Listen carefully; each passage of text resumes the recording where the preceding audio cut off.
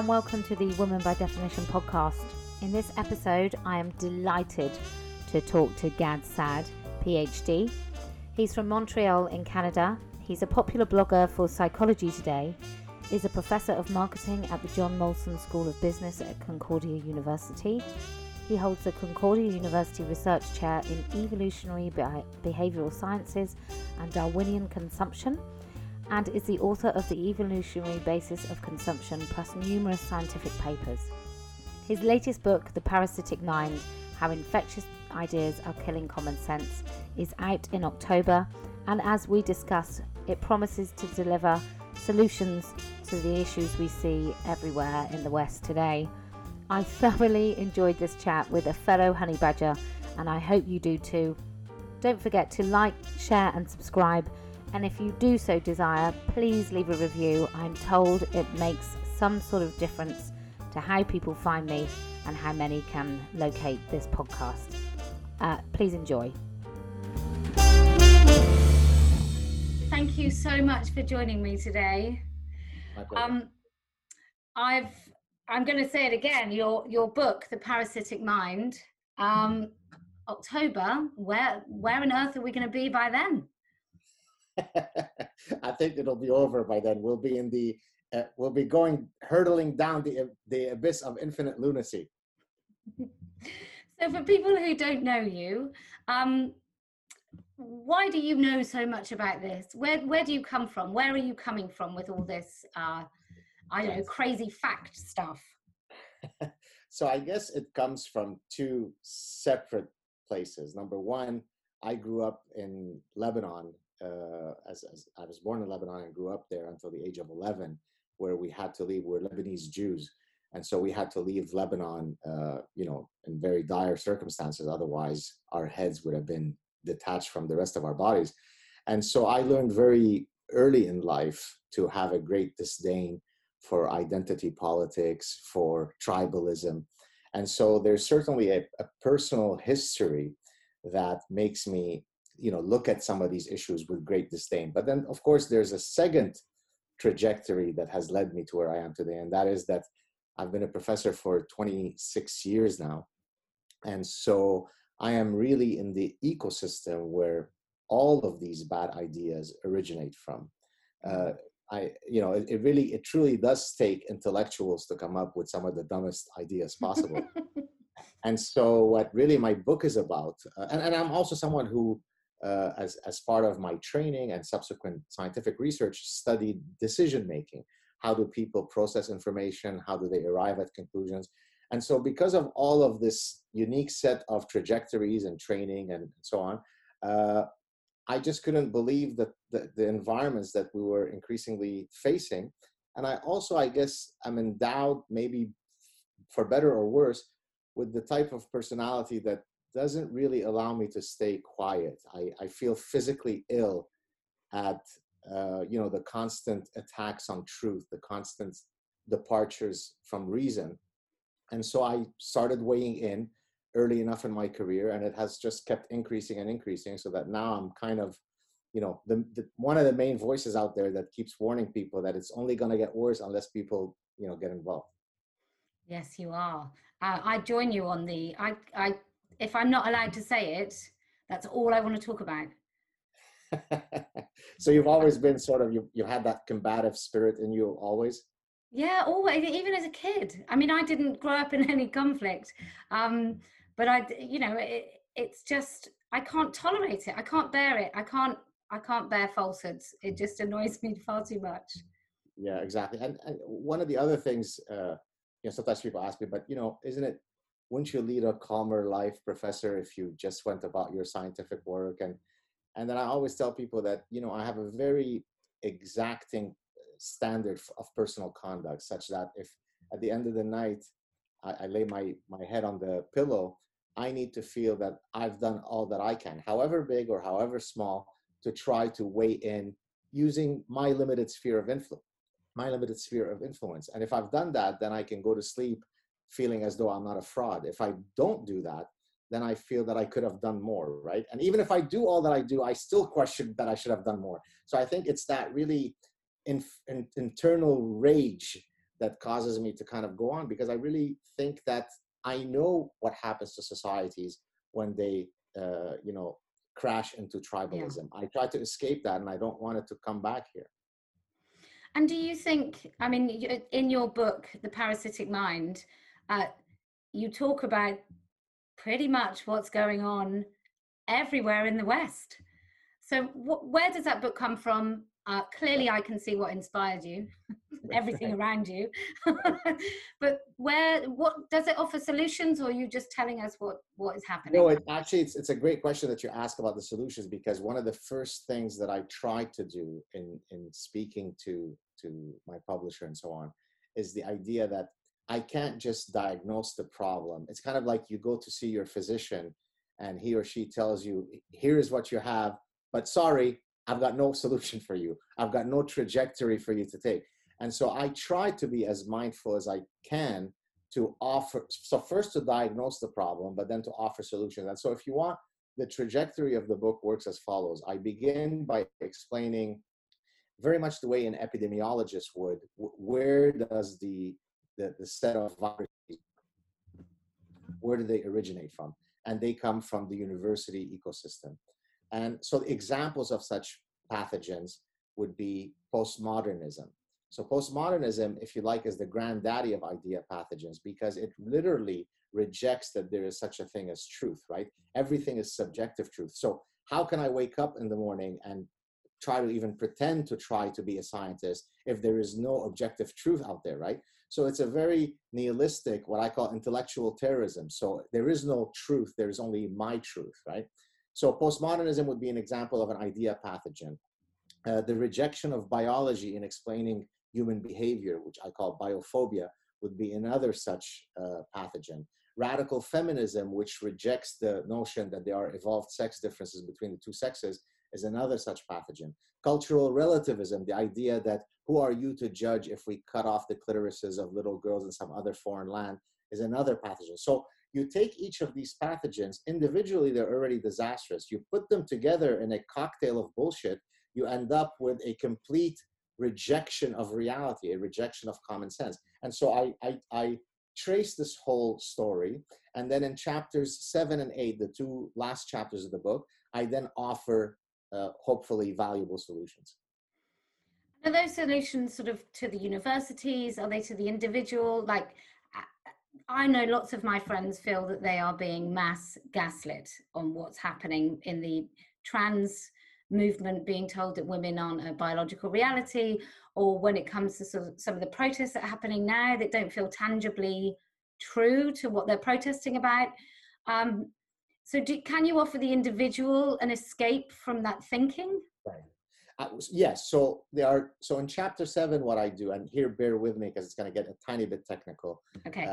And I'm not trying to be professorial or verbose, but I really have to kind of give the setting. So in chapter 7, I talk about how to seek truth. And here I use what I call nomological networks of cumulative evidence. So if you think back of Charles Darwin, when he was trying to establish the veracity of his theory of evolution, it took him many, many years and data from many, many different disciplines, different time periods. So from geology and paleontology and animal husbandry and fossil remains and so on. So it wasn't a singular line of evidence that convinced the world that his theories were right, but rather he built a tsunami of evidence that made it very difficult, even for his most dogged detractors, to try to counter his points. And so in chapter 7, I explain how to do that in a very formal way. If I want to prove to you that toy preferences are actually biologically based and not social construction, what would I have to do to convince the most dogged detractor of my position? And so it is literally looking at data from different cultures, different disciplines, different time periods. And if every single data source points to the same incontrovertible final conclusion, then it becomes very, very difficult for you to huff and puff in faux indignation. So that's chapter 7. And then in chapter 8, what I do is I literally try to give people what to me seem like obvious prescriptions, but regrettably to most it's not. So for example, I talk about channel your inner honey badger. So a honey badger, do you know what a honey badger looks like? I do, but go on. Yeah. So a honey badger is a animal that's, probably the size of a, medium-sized dog, but that is astoundingly ferocious, right? So that it can stand up to 6 lions, that each lion is, 25 times its size. And the lions, just because of the way the honey badger is standing its ground, they'll just back down. And so I think one of the things that we end up doing is, because of the e-mob that we see today, they're always coming after you. You just have to go boo, and everybody then capitulates, right? Whereas if you truly have this ethos of, look, I've got a set of principles and I'm truly confident about my principles, then no, because oftentimes people ask me, well, how do you do it? How do you even exist in academia? How do you get away with speaking what? Well, because I truly believe that whatever I'm saying is always rooted in a mountain of evidence. Plus, I am a honey badger. So if you come after me, you better take me out, because if not, I'm going to take you out and everybody whom you've ever spoken to. You see what I'm saying? So it's part maybe my Middle Eastern background, part it's my unique set of genetic components that make me who I am. But for whatever reason, I come to the battle of ideas prepared. And so I talk about that. Another one I give is, don't diffuse the responsibility onto others, right? So it's very easy for everyone to say, well, don't worry, Gad Saad is speaking on our behalf. But Gad Saad is one small voice. But if but I receive thousands of emails from professors saying, you're my hero, shh, please don't share my name, right? Well, please don't share my name is precisely why we are where we are, right? You should not feel ashamed that you are supporting someone who defends the right of women and defends the right of trans people in the Middle East. I thought that's the right side of the issue to be on. But no, I can't be shown to be supporting you, Professor. So I kind of give very practical solutions or prescriptions so that people can feel emboldened to speak out. But the tactics of the mob, the silencing tactics, the shaming language that they use, and the fact that, like, I don't know if you know anything about me, but I did this billboard and it got removed in the UK for hate speech. I just, in preparation, when your assistant wrote to invite me, I sorry, but I didn't know who you were. So I went and checked, and I kind of got a feel for what you fight for. I got it. Okay. So I've also been interviewed under caution twice by the British police for saying this sort of thing. And people sort of say to me about standing up, about speaking up. And I just say you should do it, but I don't work. But these people, I mean, I've been targeted. My husband's been targeted. My children have been targeted. There have been websites created to say where we live, where my kids go to school. It's been massive. But for lots of people, they work in education or they work in places with HR departments, and there is a very real risk that they will lose their jobs. Look, I understand. I get that you shouldn't be unnecessarily a martyr. But the best rebuttal that I can offer to this valid concern that you raise is when the young, dare I say men, because they were largely men, when the young men landed at Normandy and knew that 90% of them or 95% of them were going to be mowed down like little ants, they didn't ask to be guaranteed safe passage before they did it. In other words, I'm not trying to minimize the fact that there are very real consequences, but the reality is you cannot go to a war, whether it be a physical, literal war, or in this case, the war for the soul of our civilization, whilst being assured that there won't be any consequences that befall you. Now, in my case, by the way, many people will write to me and say, well, but Professor, seriously, you're a tenured professor with a huge platform, so you're safe. No, I'm not safe. And I've had huge professional consequences that have befallen me, all sorts of awards and all sorts of promotions and professorships at other universities that I know for a fact were lost because I am outspoken. I get a million death threats. I mean, I've always been a very mellow guy, whereas now when I go out into the street, I feel as though I have at times anxiety. Number one, because a lot of people will come up to me and obviously recognize me, and I don't know whether the next one who comes up to me won't be a fan. So there are many, many consequences that one takes. And so the idea that, oh, but it's not courageous of you, professor, because you're tenured, is actually an insult, because instead of you saying, thank you for taking the battle on my behalf, you're denigrating what I'm doing for your children. So the reality is, yes, of course, everybody wants to be safe. Everybody has a job to lose. But if we all stand up together in unison, the problem will go away as quickly as you can say, boo. But if we don't, then slowly they will eat us. I think people who don't really face what is the potential consequence of not speaking up, I think they live in somewhat luxury, because some of us, I mean, I can't sleep at night if I don't do enough. I think of the girls throughout the United States having their breasts removed. You know, that's enough to make me not feel so threatened. But yeah, I think people don't see the consequence. I think we've been far too cushy for far too long. Exactly. Well, and I think going back to your original question where you said, you know, where do you come from and so on. Look, I for 30 years, so I came to Canada in 1975. I was 11 years old. And for the next, 25 years or so, I thought that, wow, this is the greatest place ever. And then bit by bit, I see us sinking. Now, I'm not saying that tomorrow we're going to be Beirut, Lebanon of 1975, but give it 50 years, give it 100 years, have a long view of history. Don't look at tomorrow. I'm not suggesting that tomorrow morning Western civilization will fall, but we know for a fact that great civilizations usually implode from within. It's not the boogeyman from outside that comes and invades me. It's that we become decadent. And so you could see it throughout history. So what's happening right now in the West, to go back to my book, is there's a set of incredibly virulent idea pathogens that are removing the bedrock of reason and enlightenment that has led to the great societies that we have, that leads millions of people to want to come to the West, such as myself.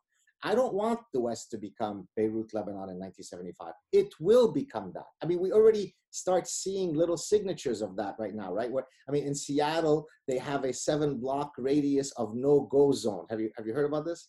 No. The Antifa types, or whatever they are, the really woke folks, have blocked an area of 7 blocks in Seattle where, and there's actually a police precinct in that area. They've abandoned their post. Well, we know, you're British, we know that Chamberlain's appeasement strategy did not work too well against Hitler, right? So always be kind, always be diplomatic until you don't have to be, right? And again, have some testicular fortitude. I hope people are not going to write you because I said testicular, but have some testicular fortitude. Grow a pair. Fight for your beliefs, right? Yeah, absolutely. So with your book then, what are the pathogens that you recognize and that you talk about? Yeah, so I discussed a few already. So postmodernism, radical feminism, cultural relativism, biophobia, identity politics, the ethos of equality of outcomes. So,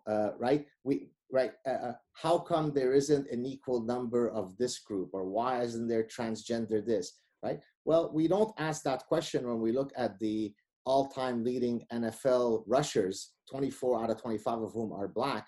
Why don't we ask about diversity, inclusion, and equity? By the way, that acronym, I call it the DIE religion, right?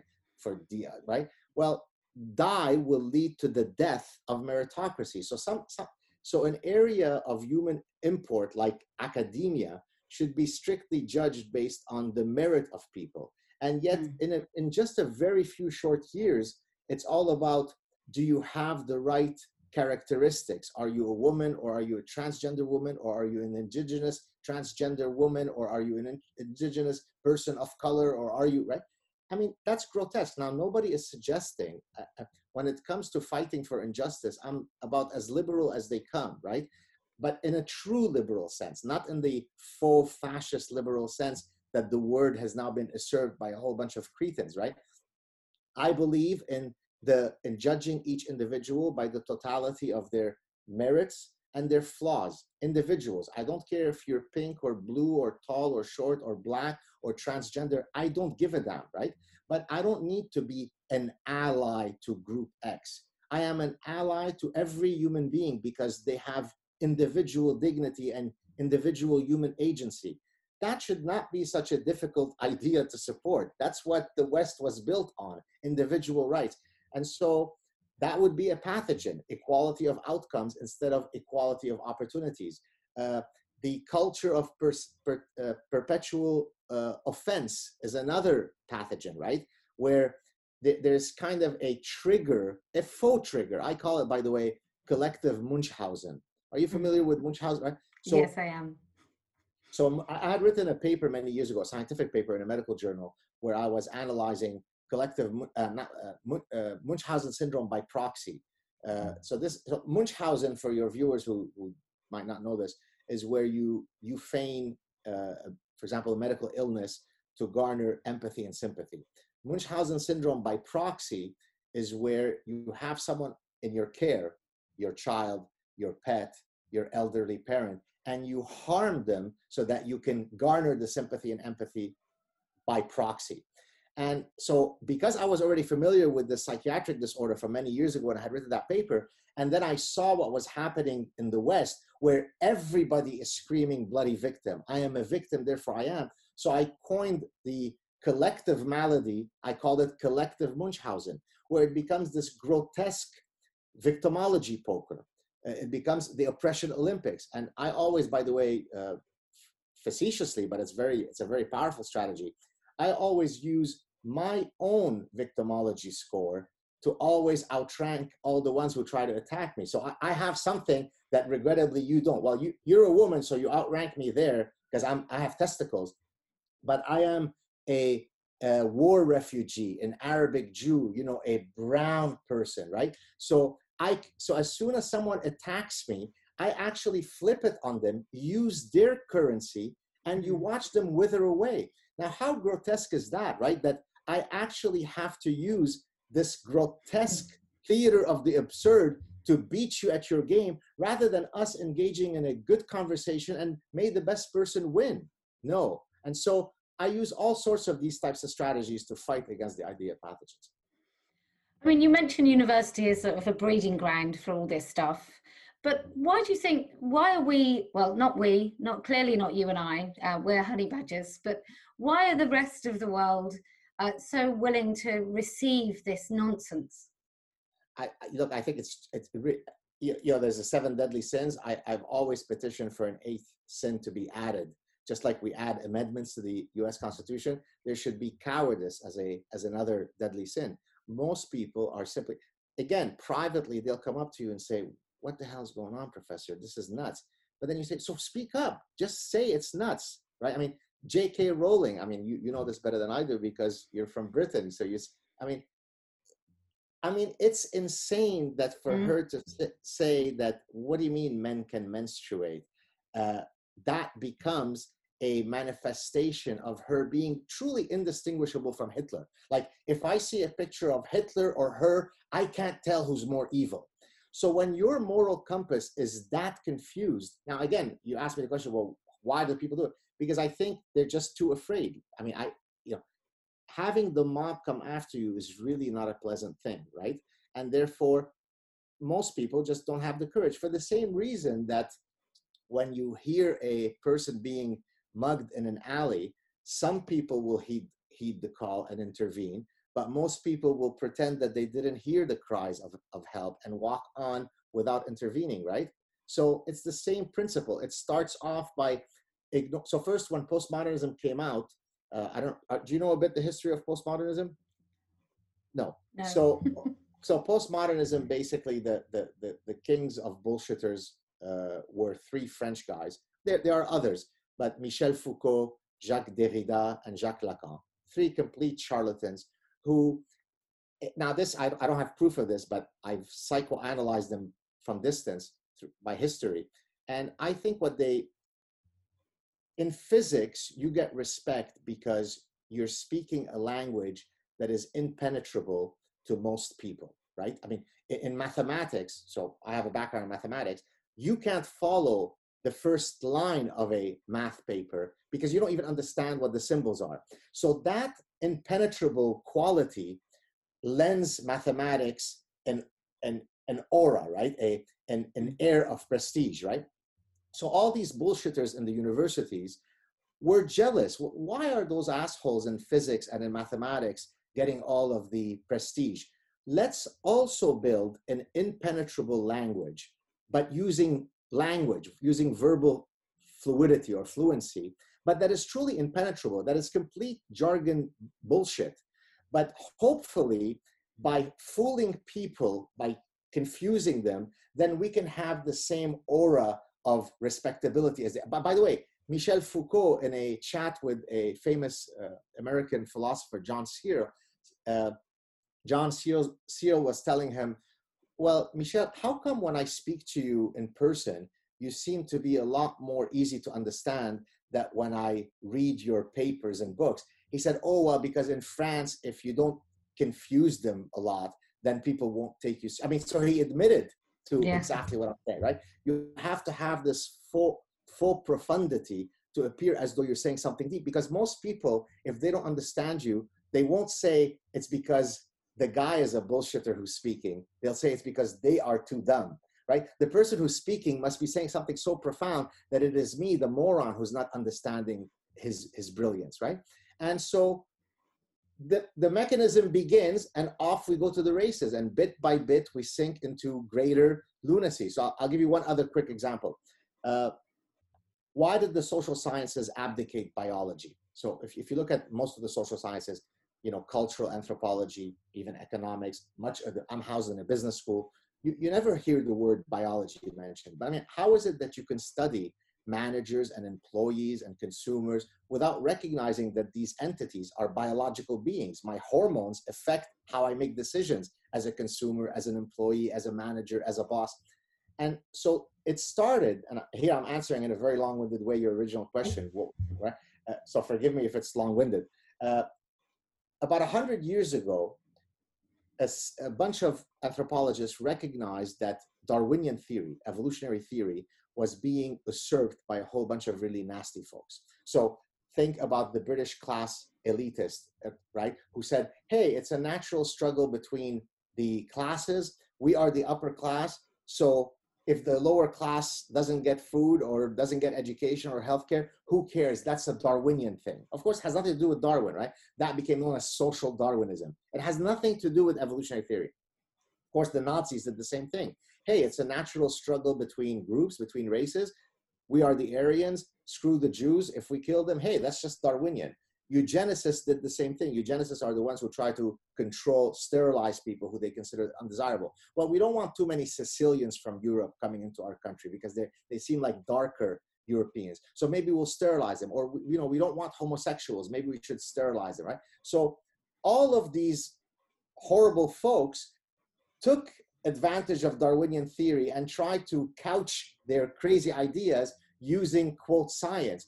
And so cultural anthropologists came up with a terrible idea of, well, what if we now built all of the social sciences without any reference to biology, because then we will protect against these possibilities.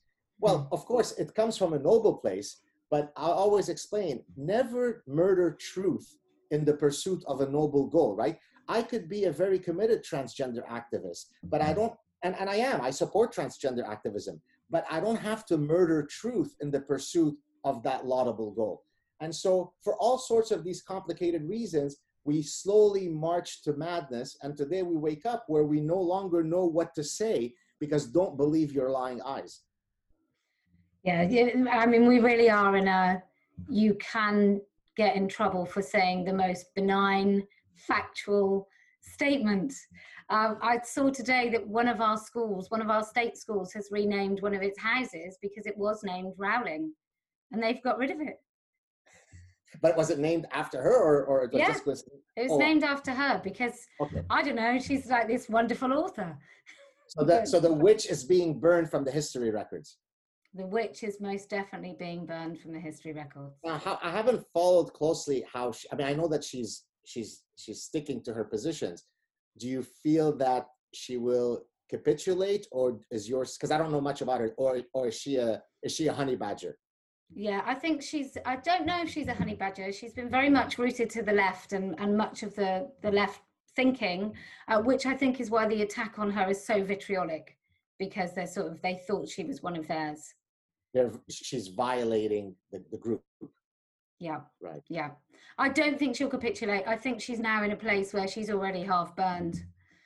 So there's no point capitulating now. You're ruined either way, aren't you? Right. Well, have you seen, I'm not sure if you follow anything with North America, but do you know who Drew Brees is? No. Drew Brees, B-R-E-E-S. He is the all-time leading, do you know what a quarterback is in football? Yes. All right. Okay. So he is the all-time leading quarterback of the NFL. So that's saying a lot. He's a phenomenal player, one of my favorite players. And ostensibly, from what everybody says, you know, a family man, a lovely guy, a generous man, gives tons, $5 million for, I think, some COVID thing. Just a fantastic guy. I mean, this is the type of guy that, you want your children to use as a role model. Well, he came out a week or two ago with, he was on a podcast, and he said something that was truly unconscionable. You ready? Are you seated? I'm ready. This is level of Hitler and Himmler. He actually took great patriotic pride in his country. Oh my God, the horror. So he actually said, no, I don't respect people who who desecrate the American flag. No, I will never respect someone. I mean, if there's a national anthem, you should respect it. Hey, you have plenty of opportunities to engage in political activism, but from my perspective, you should never be desecrating the flag. So because he exhibited an incredibly tepid, truly a gentle, tepid support or exhibiting patriotism, he was massacred. So now imagine this guy. Now here's a football player whose job it is to try to evade 350-pound guys running full force at you to decapitate you. So you would think he's a tough guy. You would think he's got testicular fortitude. Oh no, no honey badger for Drew Brees. He comes out and weeps, and I'm sorry, and I've learned. Now, when the one apology is not enough, he comes out with a second apology. When the second apology is not enough, his wife comes in to apologize. This is how we end up. You ask, well, how do we end up like this? Because you take all of the cocktail of forces that protect reason, that protect common sense, and you slowly eradicate them such that someone like Drew Brees feels that he has to apologize. Well, this guy who escaped Lebanon because he was going to be executed is not going to apologize for saying the West is great. No, well, good for you. Do you think any of this is rooted in sort of not necessarily the breakdown of the family, but sort of parental abdication? I've got a lot of friends who don't really use the word no. In our school systems, we don't really use the word no. We talk about mental health and anxiety to 6-year-olds. Right. Do you think that has any part to play in where we are? Certainly. Look, the culture of narcissism and entitlement is breathtaking. Now, I've seen it as a professor who has taught. So I joined my university in Canada in 1994, and I've also been a visiting professor at 3 of the top universities in the US, if not the world. So I've had a very, very large sample, and longitudinally 26 years to see multiple generations of students, right? Now, historically, luckily for me, Canada is a bit better than the US, if not a lot better, from the sense of student entitlement, because in Canada, the students don't pay nearly as much money to go to school, because Right. It's much more of a social system. So they don't have that chip on the shoulder of, I dictate what my grade is, professor, because I'm paying $80,000. So historically, let me start off by saying that Canada is a lot better than the US. But even in the context of Canada, holding the fact that Canada is not the same as the US, I've noticed a very clear change in how students interact with authority. Now, it doesn't work with me just because of who I am. But, but I'll tell you honestly, when I post my grades, it's almost as scary as when I was in the Lebanese Civil War. Of course, I'm being hyperbolic, but because I'm worried okay, who's going to come at me from where? Now, I usually tell my students, don't ever come to negotiate your grades with me. And I give them the following analogy. When I go see my physician and he gives me my cholesterol score, I don't negotiate for a better cholesterol score. My cholesterol score is my cholesterol score. If I want to improve my cholesterol score, I'll eat better. I'll train more. I'll walk more. So by the same token, unless I made a mistake with your grade, we don't negotiate. But you already see that today's student is different than the student 15, 20 years ago, because they're empowered, because we're all special, because meritocracy is evil, white supremacy. So all of these idea pathogens eventually seep to the minds of these gullible students, and it becomes very difficult to be a professor. Now, the reality is, in my case, 99% of the students that I've ever interacted with have been nothing but lovely. But that doesn't negate how serious the problem is, because it doesn't take many people to hold the rest of us hostage, right? So for example, when people write to me and say, well, professor, I mean, is it really that bad? You know, what's the percentage of crazy folks on campus? I say, well, how many people brought down the Twin Towers in 9/11? Was it 19,000 people? Was it 19 million people? No, it was 19 committed people who changed the landscape of New York forevermore. So you don't need, 19,000 students who are rabid activists to chill everybody, right? To create a chilled environment where everybody's afraid. So yes, the numbers remain small, but they are so, active, so vociferous that it keeps the rest of us in check. Mm. I mean, I'm a gold star atheist, so I've never had religion or God in my life. I'm atheist from birth, but I do wonder whether the vacuum created by a lack of cohesion, maybe that religion creates, is also adding to this. And I hate to say it, because clearly I am a raging atheist. Right. Is there any merit to that, so, like from your Yeah, I mean, that's a great experience? question. I mean, what I will agree with you is that all the woke stuff is certainly a form of secular religion. It has all the accoutrements of a religion. There are revealed truths that are inviolable, right? And hence you cannot discuss it, right? I can't go to my rabbi and say, let's discuss the bullshit in Deuteronomy, right? That's true because it's true, because look at it, it's in my book, therefore it's true. Well, the woke, sacraments are the same thing, right? So in that sense, I see an analogy between the woke religion and other traditional religions. Now, I'm not sure, though, that the lack of religiosity causes one to be more likely to be parasitized by these idea pathogens, because just like you are a hardened atheist, you're looking at the king of atheists. Now, I happen to be a Lebanese Jew, and I'm very Jewish in many of the other facets, right? I belong to a group of people. So in that sense, I have a shared history, but I'm a complete atheist. And yet I wasn't parasitized. I didn't need to look for woke, because I always tell people, and actually that's one of the things that I mentioned in the book as a prescription, belong to the tribe of truth. Don't succumb to tribalism, right? So before I'm Jewish, before I'm Lebanese, before I'm anything, I'm Gad Saad, defender of the truth. That's where I define my personhood, right? So when I see people writing, I'm so proud to be the first person of color neurosurgery, I can't even understand how you think that way, right? I never thought I am the first Lebanese Jew evolutionary psychologist who studies evolution and consumer behavior. My brain is not wired that way. So if you could find a way to reject tribalism, including religious tribalism, there is another home for you. It's called the tribe of truth. Now, someone might come along and say, but you're being presumptuous.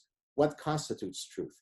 Well, truth is always provisional in science. What was true yesterday might not be true today, but at least we do our best to use evidence-based thinking, reason, to get at the truth, right? So there were things that were absolutely considered to be true before Galileo and so on, and then we put him under house arrest because he said it's the earth that revolves around the sun. Well, that wasn't the accepted dogma before, but now we know that it's true. So I'm not suggesting that there's only one truth that science has and you can never question it.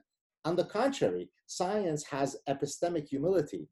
what I consider to be true to today as a scientist, if tomorrow you come along and show me that I was wrong, then I bow my head down, go back to the drawing board, and look for a new truth. So belong to the tribe of truth, reject tribalism, and you'll be happy in life. Wow, that sounds like a good prescription. With the way that it's going right now, have there been moments in the last decade where you've seen it coming, where you know what's coming? Oh, I mean, I hate to sound prophetic, but I see it coming. It's kind of like if you see this, you smell the skunk before you actually see him. Now, I don't know, it's kind of the gift of Cassandra, right? The one who always has the prophetic visions and the predictions.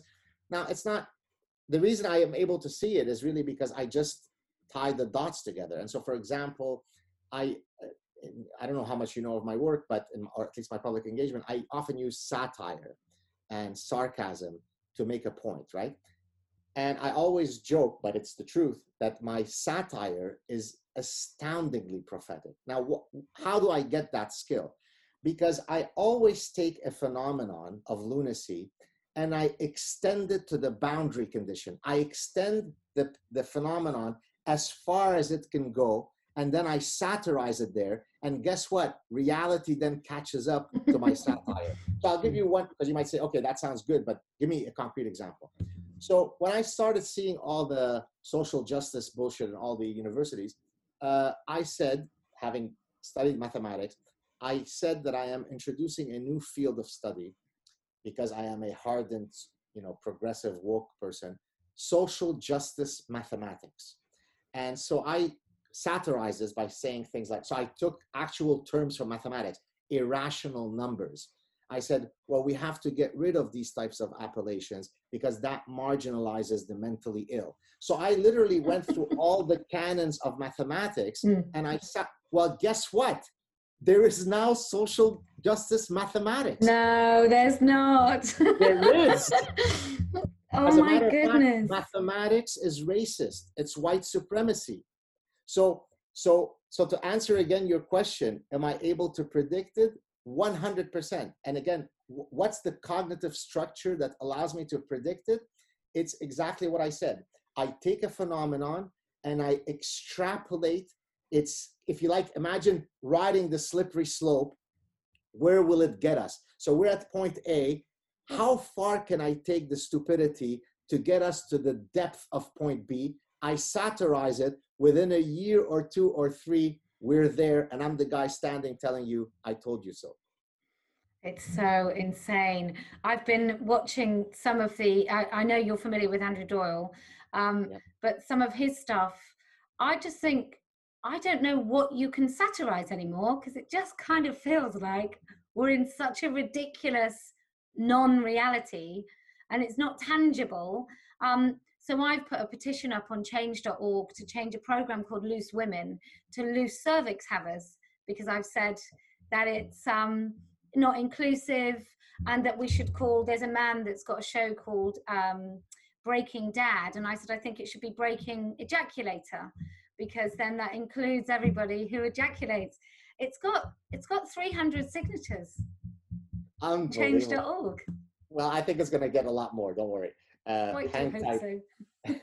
Well, listen, I put up a clip on. By the way, I know Andrew. He's been on my show a while ago. So yeah, he's a great guy. I put up a clip where I apologize to the world. By the way, here's another one.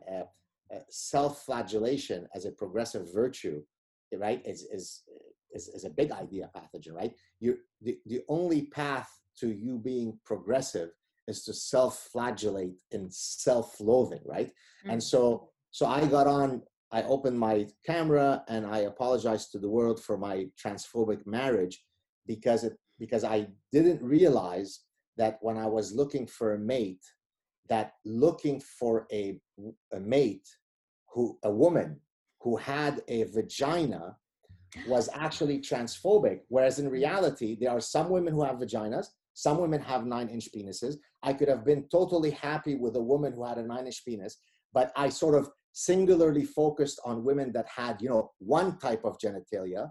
And I realize now that it is grossly transphobic, and I apologize to the world. That's the lunacy that we have. Now, there is a thing called Poe's law, as you know, the inability to tell on the internet if something is satirical or not. Well, my satire has actually defeated endless mainstream media. So I'll give you one example. I posted once a quote where I said, national borders are Nazism, and like the whole satirical thing about borders, and it's only Nazis would have national borders. And it made it into a major outlet. I think, I can't remember if it was PJ Media. The top 20 dumbest things that were said in the year, whatever, 2019. And I was like at number 6 or something, right next to Ocasio-Cortez and maybe Paul Krugman, the Nobel Prize winner, who's a completely naturally lobotomized moron. So, and then I wrote to the guy, I said, oops, I guess you didn't pick up the satire. So quickly they go to get rid of it, but they don't even have the honesty to say, edit, like to put an editorial comment of the correction, because they were so embarrassed. So I actually am incredibly gleeful when I'm able to fool all the media, because they actually, and oftentimes it's conservative media, because they don't know who I am. So they think I'm the perfect manifestation of the ultra progressive leftist professor. And so then they'll use my satire as an example of how moronic the professors are when I'm satirizing those moronic professors. Although ironically, you're not too far away from some of those moronic professors when you say insane things. That's right.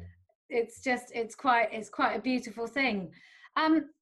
When some people, so you mentioned some of the things that people, the pathogens, and some people will hold two of those ideas that don't go together at all, and they can't see it. Right. Where does that sort of, where does that, maybe that's not the right question, but that's another level of cognitive dissonance, isn't it? Oh, absolutely. And it goes back to your question about the analogy between, traditional religions and secular religions, right? If you try to have a logical conversation with a religious believer, no amount of evidence is going to sway them away from their positions, right? Think of it this way.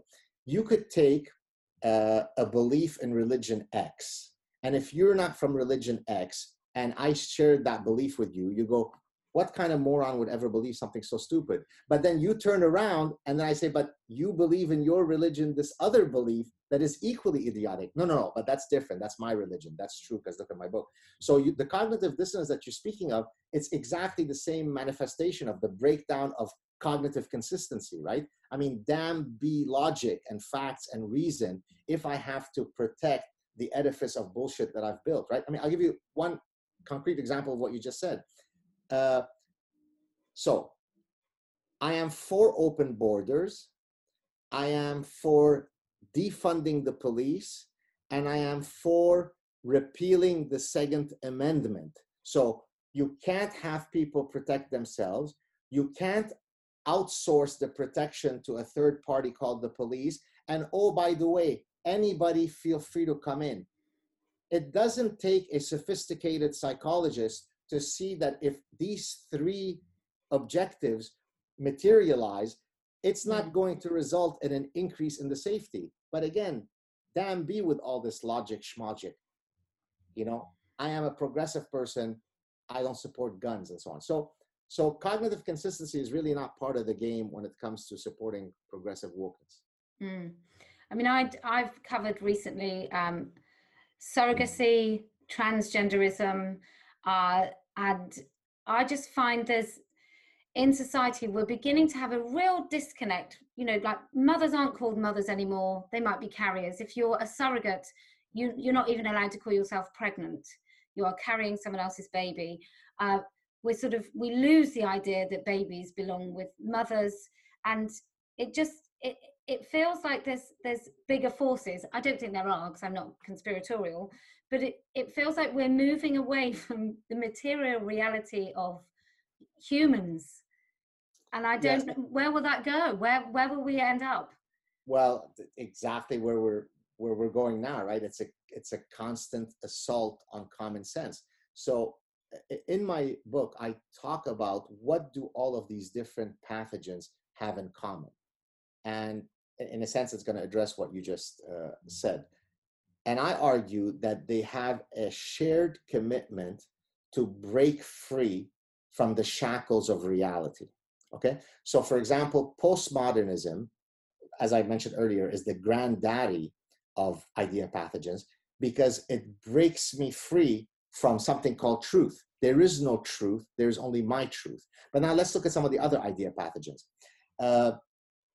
If, for example, I believe in social constructivism is the idea that everything that we are is due to social construction, right? We are born of empty minds without any innate potentiality, without any innate blueprints that might differentiate my brain and yours by virtue of my being male and you being female. We're all born tabula rasa, right? Now, how is it that that particular idea pathogen also adheres to the desire to break free from reality? Well, because it's a very hopeful message. It basically says that no one starts off with an advantage in anything, right? Michael Jordan did not start off with a likely unique set of, genetic eventual trajectories that would make him be more likely to be a better basketball player than me. It's only because mom hugged him too much or didn't hug him enough or gave him milk or didn't give him milk that he ended up being who he is. Had we changed the environment, I could have been the next Michael Jordan. Well, that's a very hopeful message, right? Because it basically says, don't worry, kid, you can be whatever you want. Don't be restricted by what your genitalia says. You could be male or, you see my point? So each of these ideas, if you'd like, free us from reality in one way or another. And in a perverse sense, that's very liberating, right? Transracialism, never mind transgenderism, transracialism says that I am not bound by the so-called race that I'm born into. I may be born white or Asian, but if I self-identify as Black, I'm Black, right? Rachel Dolezal is the most famous example of that. When she was found out, she was the head or the spokesman of the NAACP or NA, I can't remember what a Black. But I know what you mean. Right? When she was found out that she's always presented herself as Black, and then it turns out that she's as white as pure snow, then she said, but that doesn't prove anything. I self-identify as Black.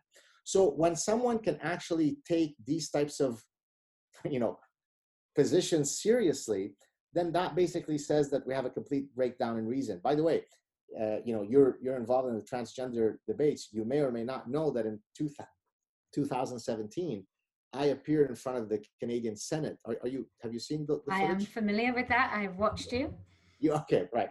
So for those of you who didn't see it, it seems to me extraordinary, even today, 3 years later, that we needed to get a fancy schmancy evolutionary behavioral scientist to come up in front of the Canadian Senate to say, oh, no, really, please trust me. There is such a thing as male and female, which, by the way, maybe today, if I said that, it would send me to Gulag 13. Maybe I would be the next J.K. Rowling. So the fact that we actually have to have these conversations demonstrates the extent to which we have sunk into the abyss of infinite lunacy.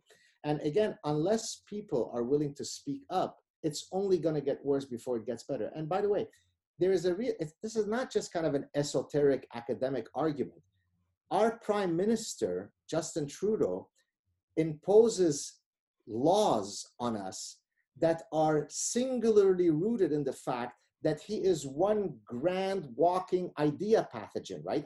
He is a product of the schooling of all those idea pathogens. So it's not just an esoteric academic argument that ivory tower dwellers are having a discussion.